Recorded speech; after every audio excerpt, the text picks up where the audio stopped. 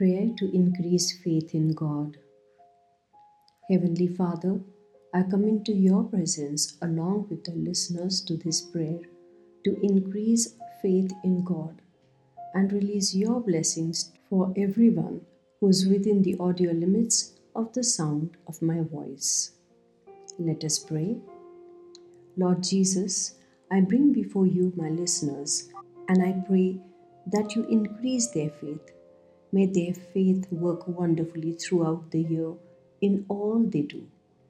May their faith be strong enough to stand through the battles of life, through the challenges of life.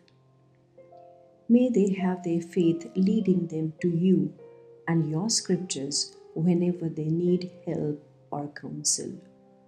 May the decisions they take in all their tasks bring honor and glory to your name. Help them to know that once they have committed their lives to you, their problems remain no longer theirs, but yours. Let them have the confidence that when they are faced with trials in their lives, even after they have done the best that they could, and even if the situation looks hopeless, they will still move on with the faith that you are in control of their situations. May they know that greater is He who is in them than the one who is in the world.